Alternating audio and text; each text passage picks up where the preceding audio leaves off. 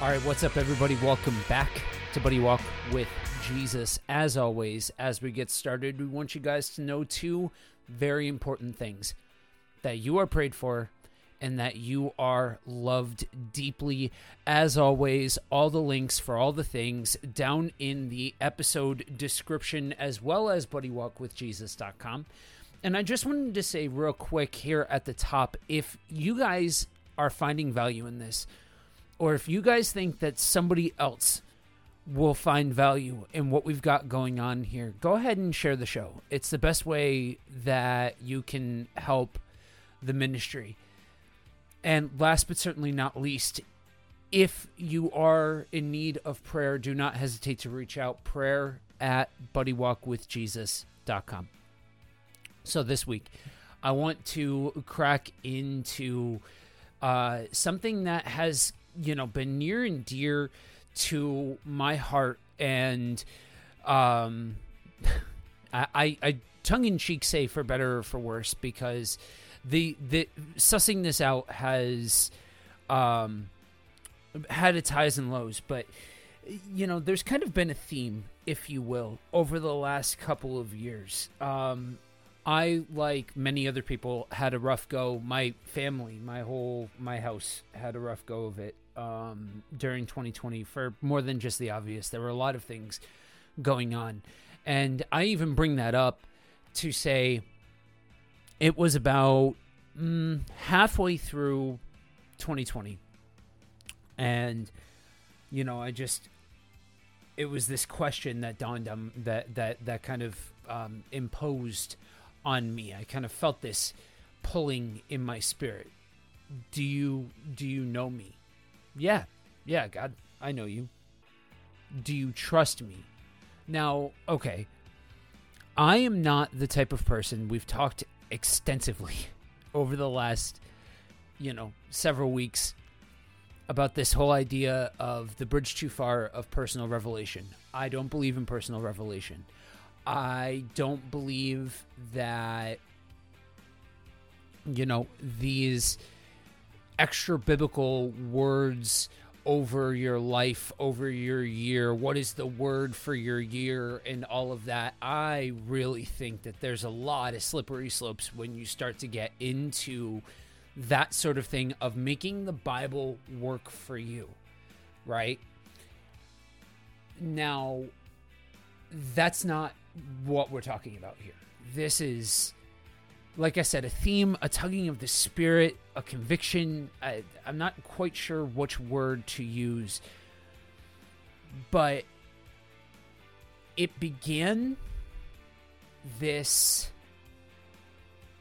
evaluation of that question of, do I actually trust God?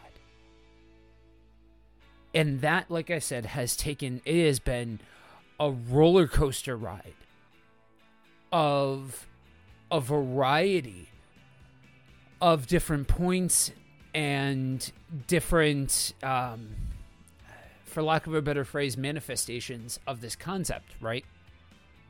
And all along the way, I'm realizing that trust, especially in this context, has layers to it.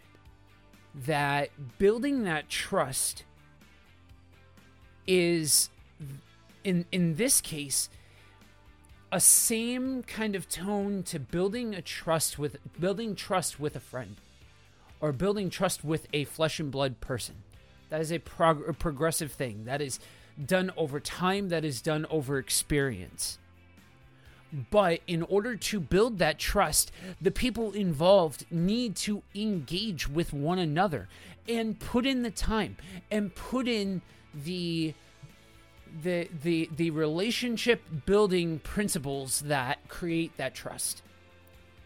Now, that last part is probably the extent where the analogy starts to fall apart a little bit when it comes to translating that one for one to the relationship that we have with God. But from our standpoint, we need to step forward and engage him if we really want to understand what it means to trust God and evaluate whether or not we trust God. Because as we've covered and as the Bible talks about,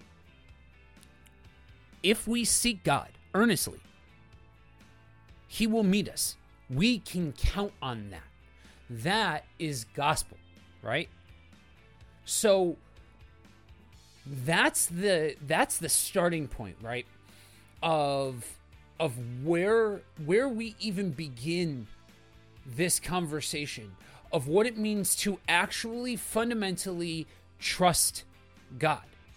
And baked into all of this is a conversation that we have to have about faith. All right, so there's a couple of topics and concepts that I'm going to have to rapid fire in order to set the table for what it is that we are going to be talking about. Now, faith. There is a whole side conversation that some of you will be relieved, some of you will be disappointed to know that I am not going to touch. Now is not the time, nor the place, nor do I personally have the interest in getting into the conversation of Calvinism this or Arminianism that or all of this kind of stuff, predestination, whatever. Not the point, and honestly, such a minor point in the grand scheme of things, but that's the most amount of opinion about that I am going to give. That being said, in order to talk about faith, we need to understand where faith comes from, and we need to understand kind of where our positioning is in all of this. I know that, generally speaking, when people talk about if faith is a gift or if it is not, that has a way of eliciting two different experience bases, I guess. Two different mental tracks. Either immediately your brain goes to the predestination, is it this, is it that, is it maybe it's Maybelline, and the other side kind of goes to this place of, and they're not sides, I don't know what better language to use, but because they're not juxtaposed against each other, but there's this other, and this is kind of where I was raised, right? And what my first experience to faith was. It's this idea that you have faith the size of a mustard seed. And in this case, now mind you, we're not giving an actual accurate definition here, but in this case, faith is something that's equated to belief, right? Belief and faith are two different things. The Bible says to believe, and then it says something else about faith. They're two different words in the source language. But it's this idea that you just got to believe a little bit, but in that kind of, again, goes in a bunch of different directions, because you can have something like that manifest into something like prosperity or new agey or whatever. You can have something like that manifest into works and law and all of that kind of stuff. You can have that manifest into this weird toxic relationship where I didn't have enough faith, and so that tragedy struck, right? I've said this before, and I'll say it again. We need to extrapolate out what we're saying when we say certain things. And so I'm just going to leave that out there. If that's a conviction point for anybody, just let that, take it to God. It's not for me to evaluate. Talk to God earnestly about that. That being said, faith is a gift from God. Faith is not something that we generate ourselves. I'm going to go through a couple of quick verses. Mark 11, starting at verse 22.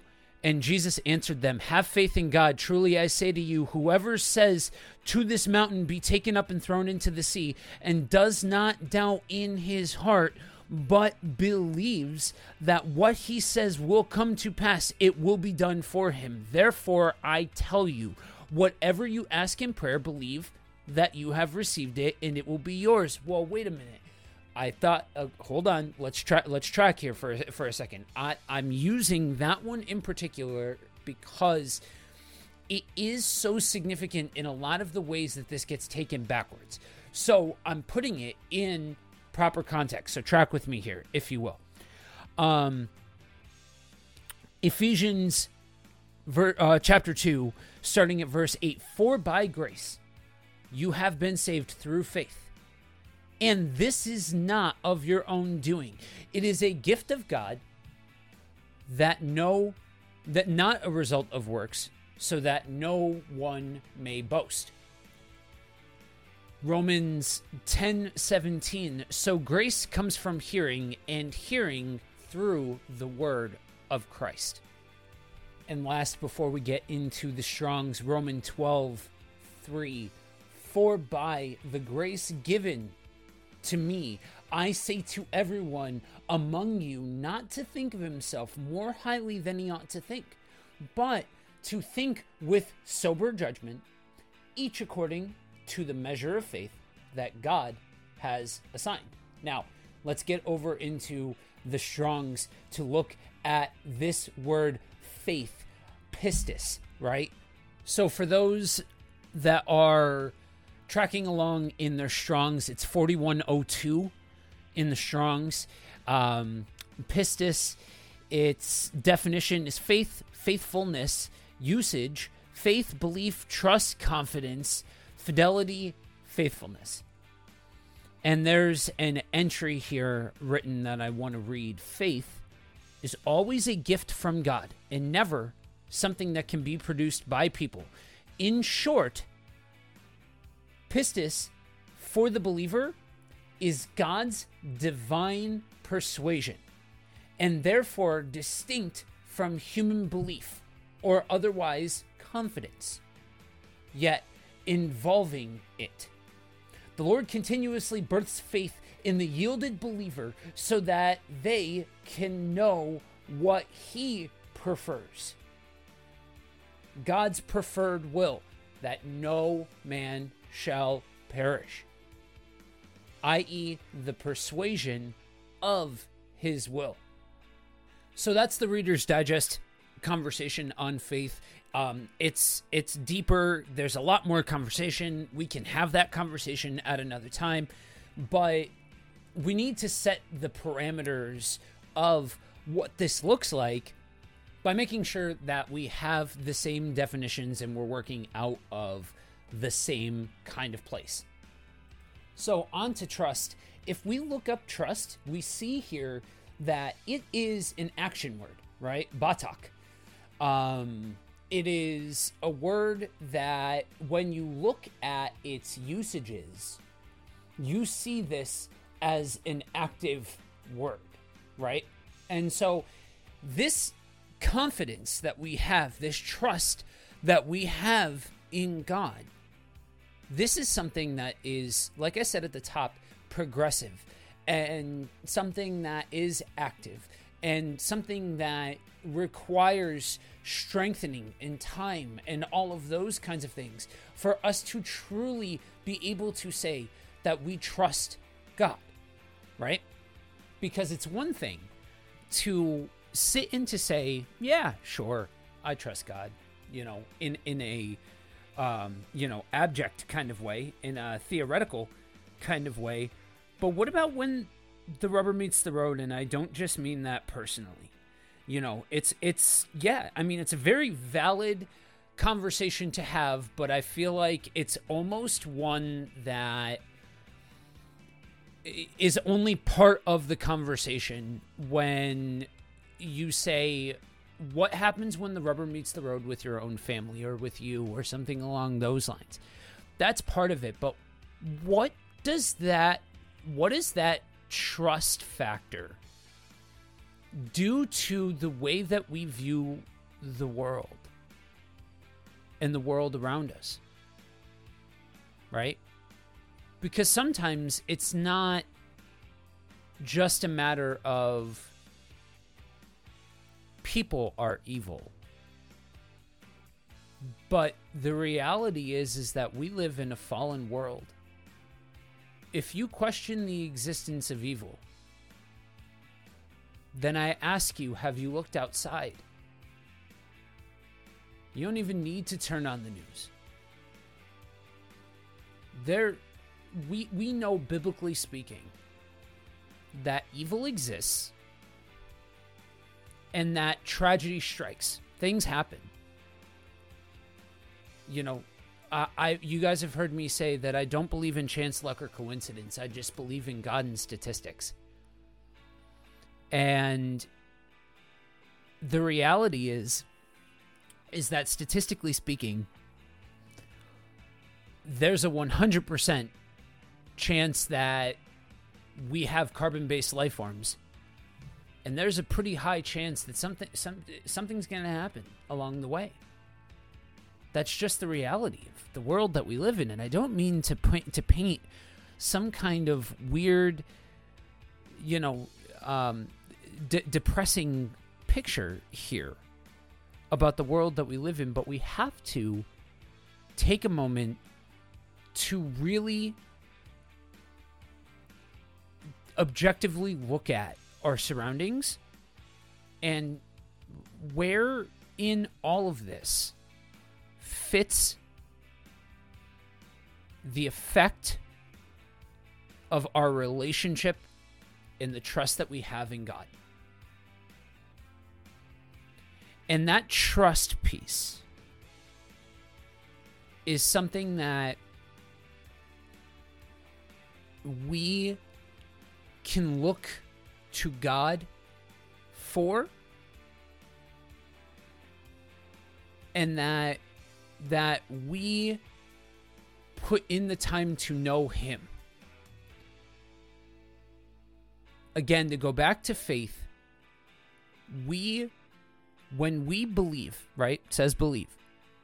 When we believe, that is envision yourself taking a step forward or entering the story or starting the page or however you want to envision that. Whatever analogy works for you.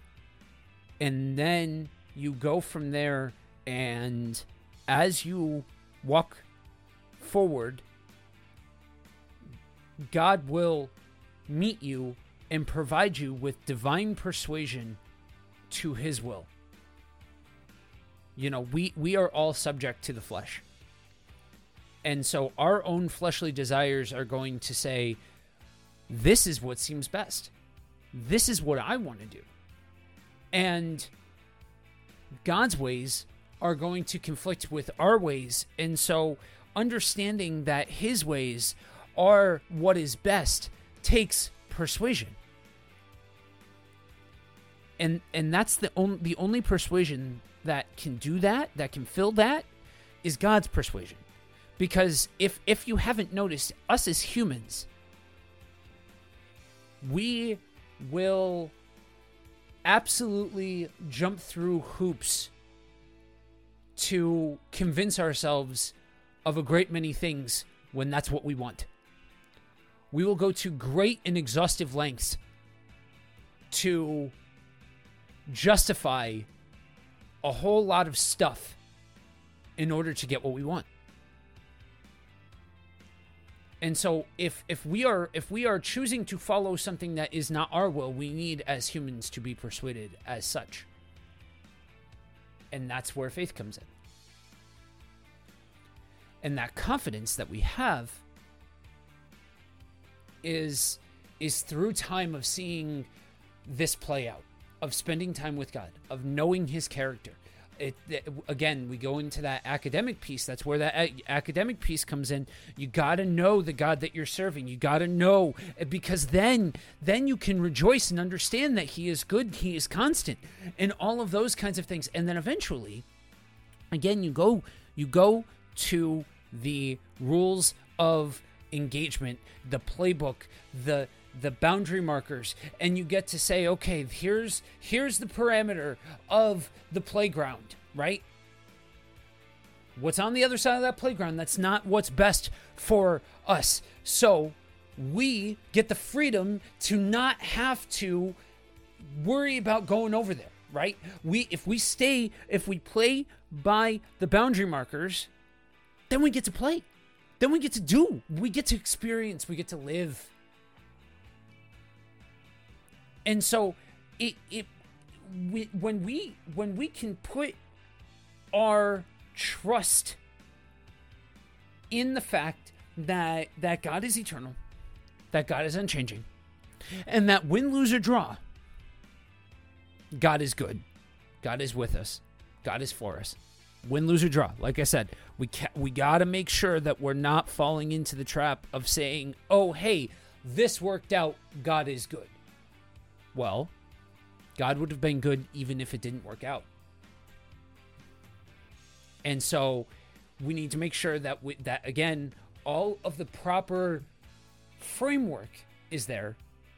And as it is, then something, then we get to live this immersive life. And we get to live abundantly in the presence of God. In relationship with God. And as we go through this life, we will continue to be tested and tempted and all of those things. These things are not going to stop happening. The Bible is specific about that. Just because we're Christians, just because we follow God, just because we have all of these things, as long as we are subject to the mortal coil, then we will be subjected to the mortal coil. Right? And so we're going to keep getting hammered. Guys, I want to be clear about this, right? I did a whole marathon stream with Ant, Rico, and we unpacked can Christians be possessed? We unpacked all of that kind of stuff. And the thing that kept coming up, that I kept coming back to, is in deliverance ministries. That's part of the subject matter for this. It will make a lot more sense of what we were talking about. I don't believe that there's a demon behind every bush. I just don't. I don't believe that you've got 87 demons that are attached to you about this thing and that thing and all of that kind of stuff. I don't. I think that we have this thing called sin nature that we will be fighting with up until the point where we don't have to fight with it anymore. But the Bible very clearly and articulately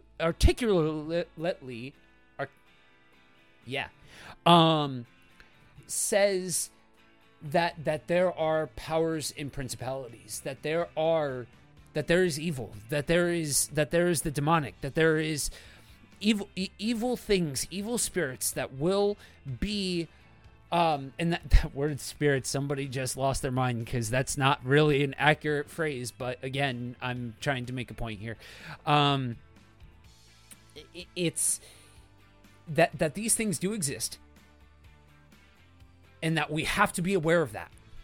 As Christians, we have to be aware that we are smack dab in the middle of spiritual warfare on a regular basis, on a daily basis, all around us. And we do ourselves a disjustice. We do other Christians a disservice. We are blinding ourselves purposefully if we do not recognize that. And so this is where that constant nature comes in. Because as we look at the world around us, it is very easy for us to look to something external to solve the problems. Maybe we look to somebody who is a figurehead or in power. Maybe we look to a certain mode of thinking. Maybe we look to a certain practice. Man, it can even be something good, like eating right. Like studying. Like spending time in prayer. But any of these things, we've talked about it, and we don't need to keep talking about it. How many different ways that these things can be manipulated and to be turned into the thing, and losing sight of God being the thing. And we, because as humans, fun facts. For those of you that have ever worked out, you know how when you're working out and you get that first set and you bang it out, right? You get that second set. Okay, we're good. Third, whatever, fourth, whatever, however many. But you then start to realize, oh wait, your body's starting to put a lot of body English into it, right? Like your body's putting a lot of body language into getting this weight up, and form starts to break down. There's actually a scientific reason behind that. It's because the brain is wired for preservation instinct. Your body recognizes that the activity that you're doing is bringing strain and wear and breaking down your muscles. And so the brain kicks in and says, whoa, this is doing us harm. Let's go ahead and enact other motions into it, right? And so we know, and that's just one example, but the brain is wired to find something to preserve it from the danger. And unfortunately, that manifests sometimes in us clinging to things that are not God. I know, for me, I can point to different points in my life where I have I may have started with the best of intentions. We know what those are good for. And we ended up in a spot where what I didn't mean to be the thing became the thing. And what I thought was just serving me looking at the right thing was the thing. And so, and I think that's a uniquely human issue. We can look at history, we can look at present day, we can look all around us, we can look at ourselves, and I don't think it's very hard if we're being honest with ourselves as humans, even humans that get this, because this is different. This is not just, oh hey, you need to get this and then you're good. No, you can get this and still fall into that problem. I was just having a conversation with a couple of guys recently about that. Right? We use the colloquialism of drinking the Kool-Aid. Is it the most tactful? No. For those of you that are familiar with American cult history, you understand where that came from.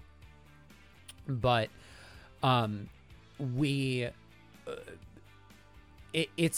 there's this instinct for us to become, in this habit that we fall into of becoming nose blind to our own stuff, right? And so we can be walking and then end up maybe we heard somebody say something catchy and we were like, yeah, that's cool, awesome, and we add that into our repertoire, and we keep adding, and then eventually we end up with something that we never intended to start off with. Again, active.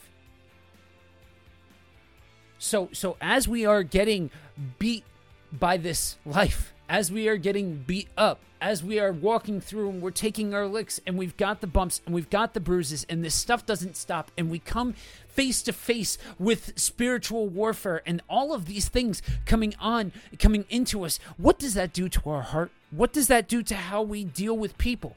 What does that do with the stance that we take towards this world? There are same two guys I referenced before, that one of the biggest things that drew me to working with them is they said something very simple that cut to the bone.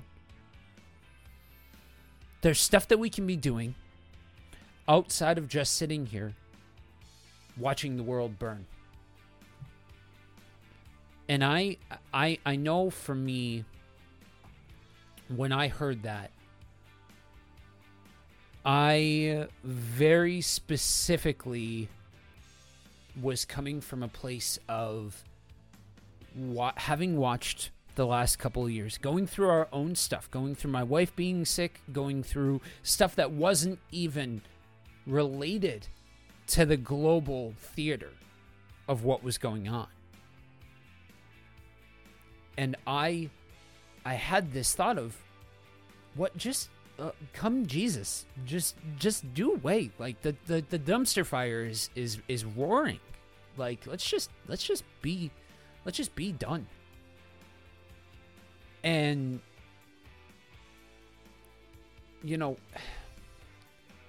built into all of that is a subconscious idea that you don't trust God to be able to redeem what you're watching play out. And it draws, even just talking about it now, draws my attention to 2 Peter. I'm going to start in chapter 3 and verse 8. But do not overlook this one fact, beloved, that with the Lord 1 day is as 1,000 years, and 1,000 years is 1 day. The Lord is not slow to fulfill his promise, as some count slowness, but is patient towards you, not wishing that any should perish, but that all should reach repentance. But the day of the Lord will come like a thief, and then the heavens will pass away with a roar, and the heavenly bodies will be burned up and dissolved, and the earth and the works that are done on it will be exposed. Since all of these things are thus to be dissolved, what sort of people ought you to be in lives of holiness and godliness, waiting for and hastening the coming of the day of God, because of which the heavens will be set on fire and dissolved, and the heavenly bodies will melt as they burn. But according to his promise, we are waiting for new heavens and a new earth, in which righteousness dwells. All right. So,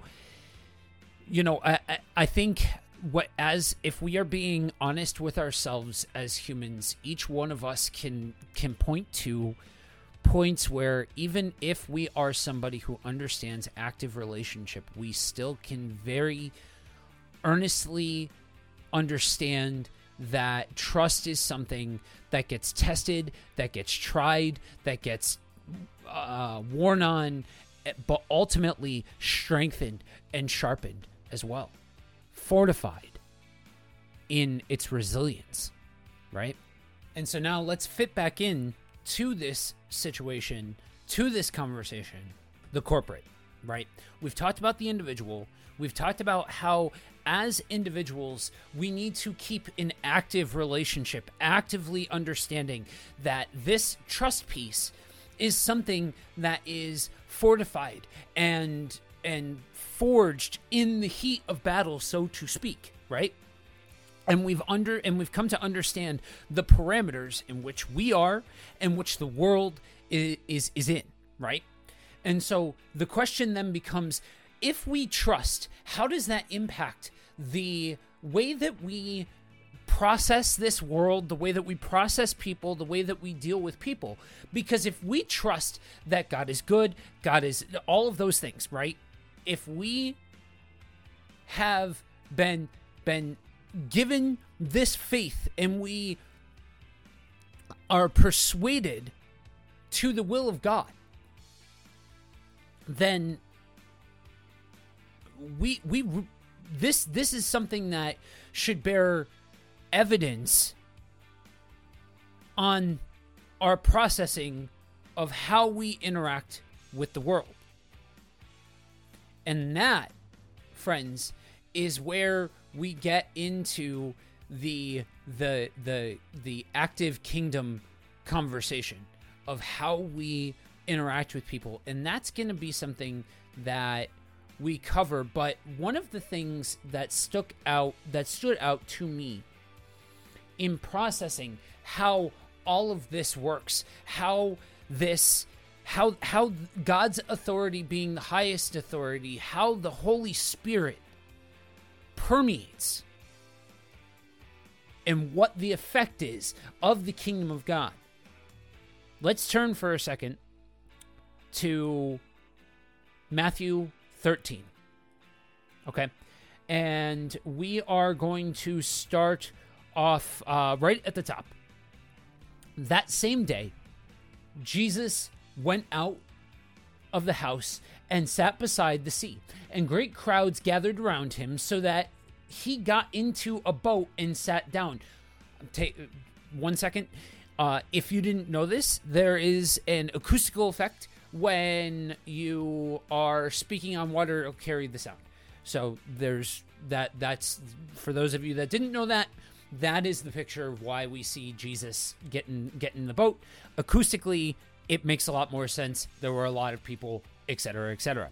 Okay, and the whole crowd stood on the beach, and he told them many things in parables, saying, a sower went out to sow, and as he sowed, some seeds fell along the path, and the birds came and devoured them. Other seeds fell on rocky ground, where they didn't have much soil, and immediately they sprang up, since they had no depth of soil. But when the sun rose, they were scorched. And since they had no root, they withered away. Other seeds fell among thorns, and the thorns grew up and choked them. Other seeds fell on good soil and produced grain, some 100-fold, some 60, some 30. He who has ears, let him hear. Then the disciples came and said to him, why do you speak to them in parables? He answered, to you it has been given to know the secrets of the kingdom of heaven, but to them it has not been given. For to the one who has, more will be given, and he will have an abundance. But from the one who has not, even what he has will be taken away. This is why I speak to them in parables. Because seeing they do not see, and hearing they do not hear, nor do they understand. Indeed, in their case, the prophecy of Isaiah is fulfilled, that says, you will indeed hear but never understand, and you will indeed see but never perceive. For this people's heart has grown dull, and with their ears they can barely hear, and their eyes they have closed, lest they should see with their eyes, and hear with their ears, and understand with their heart, and turn, and I would heal them. That's that repentance. That's that turning away from the self, turning to God. But blessed are your eyes, for they see, and your ears, for they hear. For truly I say to you, many prophets and righteous people long to see what you see, and did not see it, and to hear what you hear, and did not hear it. Hear then the parable of the sower. When anyone hears the word of the kingdom and does not understand it, the evil one comes and snatches away what has been sown in his heart. This is what was sown along the path. As for what was sown on rocky ground, this is the one who hears the word and immediately receives it with joy. Yet he has no root in himself, but endures for a while. And when tribulation or persecution arises on account of the word, immediately he falls away. As for what was sown among the thorns, this is the one who hears the word, but cares for the world and the deceitfulness of riches choke the word, and it proves unfruitful. As for what was sown on good soil, this is the one who hears the word and understands it. He indeed bears fruit and yields in one case 100-fold, in another 60, and another 30. He put another parable before them, saying, the kingdom of God may be compared to a man who sowed good seed in his field. But while his men were sleeping, his enemy came and sowed weeds among the wheat and went away. So when the plants came up and bore again, then the weeds appeared also. And the servants of the master of the house came and said to him, Master, did you not sow good seed in your field? How then does it have weeds? He said to them, An enemy has done this. So the servant said to him, Then do you want us to go and gather them? But he said, No, lest in gathering the weeds you root up the wheat along with them. Let both grow together until the harvest, and at harvest time I will tell the reapers, gather the weeds first and bind them in bundles to be burnt, but gather the wheat into my barn.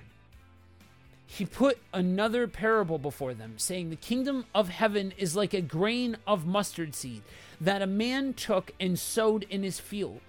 It is the smallest of all seeds, but when it was grown, it is larger than all the garden plants and becomes a tree, so that the birds of the air come and make nests in its branches.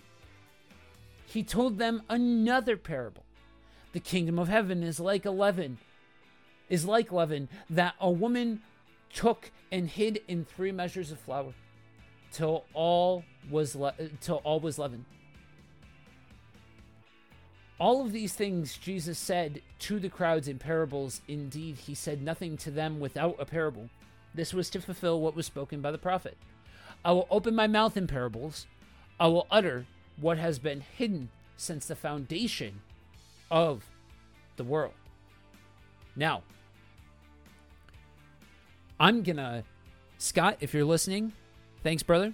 He's the one who got me thinking about this, but it got me thinking. Was Jesus getting them caught up in the process of wondering about the kingdom of God? Is this the process of learning how to trust Jesus? Because if he just opens it up and says A plus B equals C, there's no trust. That's a mathematical formula. And this is a process of having to dig in and having to process and having to understand and really unpack and restructure how you view things into this new mode of thinking. And then baked into all of this, you have these different examples of these beautiful parables and beautiful truths, right? Faith the size of a mustard seed. Again, that's given to us, but it doesn't take very much. For those of you that know, mustard seeds are very small, but they grow into massive bushes, massive trees. And you have portrayed this leavening agent, right? This little bit, for those of you that bake, it just takes a little bit, and for them it would have been more like sourdough, more like a made yeast. Obviously you're not going to go and pull out a packet of yeast in the same way that we know it. So it would be, they would throw a little bit of that in, and it would permeate into the entire loaf. And by today's standards, we can pull out that packet of yeast, and it just takes a little bit. And so, and then you wait, and it has an effect on the entire batch, right? And so again, this little bit goes a long way, and it ends up being something more of its surroundings, right? That's that same through line that you see with the bush for the birds and the leavening agent through the entire thing. And then you have the parable of the weeds.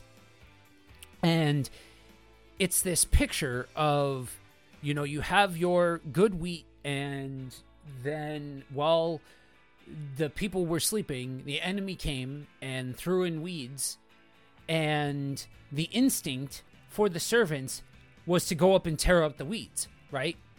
And the farmer is like, no, wait, you'll damage the wheat. Wait until they're all fully bloomed. And just a little bit of a history lesson for you guys.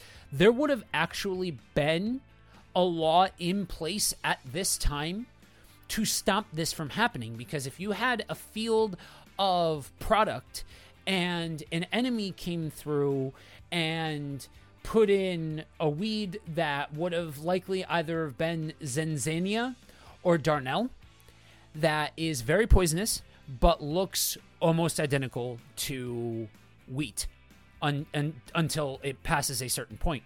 And so the idea is that you would be contaminating somebody else's product. Thus, this other farmer's product would have been the only product, and he could charge more, those kinds of things. He would be getting more of the money, all of that kind of stuff. And so this is something that would have been very relatable to this audience that's listening to this, right?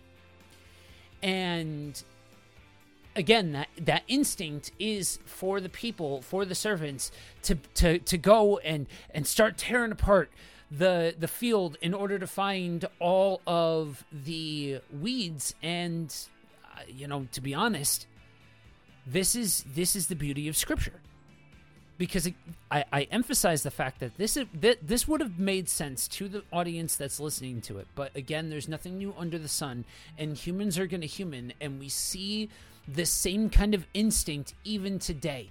I want to jump in. I want to make sure that all of these falsehoods, all of these things, I got to make sure that everybody's on the same page. I got to make sure. Now, mind you, I went the bridge too far before of thinking that anybody who is legalistic fell into this category. No, there is a bridge too far. There's a specific group. This is a specific way of executing and way of thinking. And so I'm not trying to use it as a catch-all, but at the same token, being honest and open about the fact that heresy hunting is a thing. That we go so far into this idea of we have to protect, we have to stop the falsehoods, that we start to go on a witch hunt. We start to look for demons under every single corner and all of this kind of stuff. And we get to this point of neglecting individuals because we are too busy trying to be God's righteous right hand. And that's where all of these things hit a through line and a nuance point and all of that. I brought up everything that I brought up in one conversation to say that there is a little bit of a lot that goes into this. There's trust. There's faith.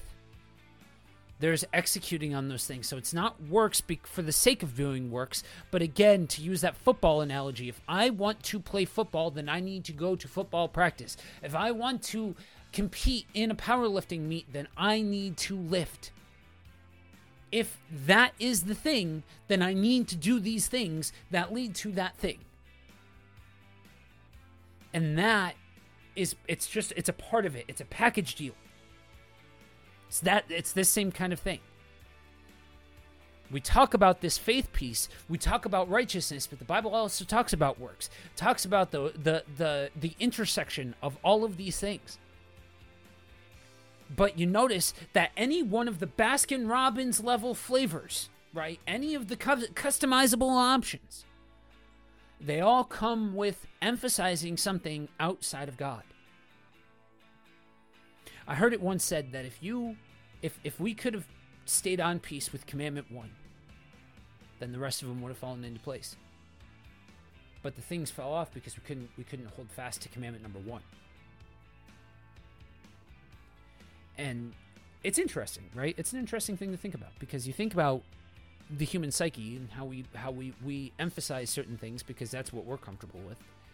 And we see that has an impact on the world around us, on us, ripple effects of how we deal with people, how we work within people. I don't just mean dealing with people that are friends, that are colleagues, that are, anybody. This is multi-layered on the people and the situations and all of that kind of stuff, that when God's authority is the highest authority, it needs to, that it will, this is non-negotiable, it will bear proof text. And when there's no proof text, then that's suggestive. That's fruit of the Spirit. So as we continue unpacking life in the kingdom and what this looks like, it's never about taking any of the emphasis away from God. No, as a matter of fact, it's about giving him full reign. And for me, and I understand that different people can get to this same idea of an immersive relationship and all of those kinds of things and not really sit in the wonder of it all.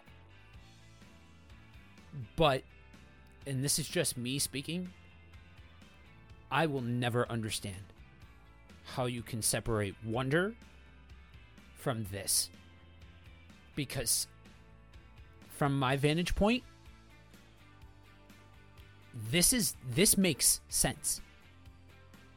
This whole idea of the idea of a divine, the idea of the spiritual, all of that, the creator model, all of this is what makes sense. And then to understand that through the lens of that God wants to have relationship with me, and the door is open for me to know him and know him deeply, I sit back and wonder of that. That is a beautiful thing. And it's that individual relationship that fosters the appreciation and positioning of going forward and making disciples who can make disciples, going forward and loving on the orphan and the widow, going forward and showing grace and mercy and love and all of that kind of stuff. And then and we factor in this idea that we understand that our feelings, they fluctuate all the time. But that confidence piece is so important. That trust piece is so important. That faith piece is so important. Because everything else is shifting sand. Because the goalpost moves on our feelings on a regular basis. It's God that does not move. He meets us, but he is unwavering. He does not move in the same way our emotions move. And that is what we can put confidence in, that we don't have to be subject to the whims of our feelings or our compulsions or different things like that. That we do not, that renewing of the mind is reorienting away from the self and into the mind of Christ, to be able to process how he processes. So whether or not you are across the world, or a parent here in America, or somewhere in between, or something entirely different, or if you're in your 90s, hello to you all. You are all prayed for. You are all loved deeply. And you all get to have the same exact confidence. And we are all part of the same kingdom, the same connected body through the same connective tissue. The Holy Spirit. He is the one that weaves us all together into this beautiful and unique tapestry of different faces, different personalities, different takes, all of this kind of stuff, different things that interest us in ways of unpacking the minor notes, all through the lens of Theology Prime. And that is where trust factors into all of this, and that's how we can understand that as we trust, our confidence grows. As our confidence grows, how we interact with the world changes shape and takes shape. And trusting him helps us to understand that we don't need to ride in victorious fashion to slay whatever heretical dragon has popped up. Stand for truth. Stand for truth. But hunting is something entirely different. And so I leave you all this week with this idea that taste and see that the Lord is good. Understand that, yeah, there is a step of faith that needs to take place, but it is a step into the arms of God. That he has us, even in the midst of whatever it looks like, regardless of situationalism. God has us. And understanding that at a corporate level changes everything. Because suddenly we're part of the same team. suddenly we're not working in opposition to one another or despite one another. We are working together. And our heart is for each other, for more of Jesus to be formed in each one of us every single day. Until next week, I love you guys. Go in peace.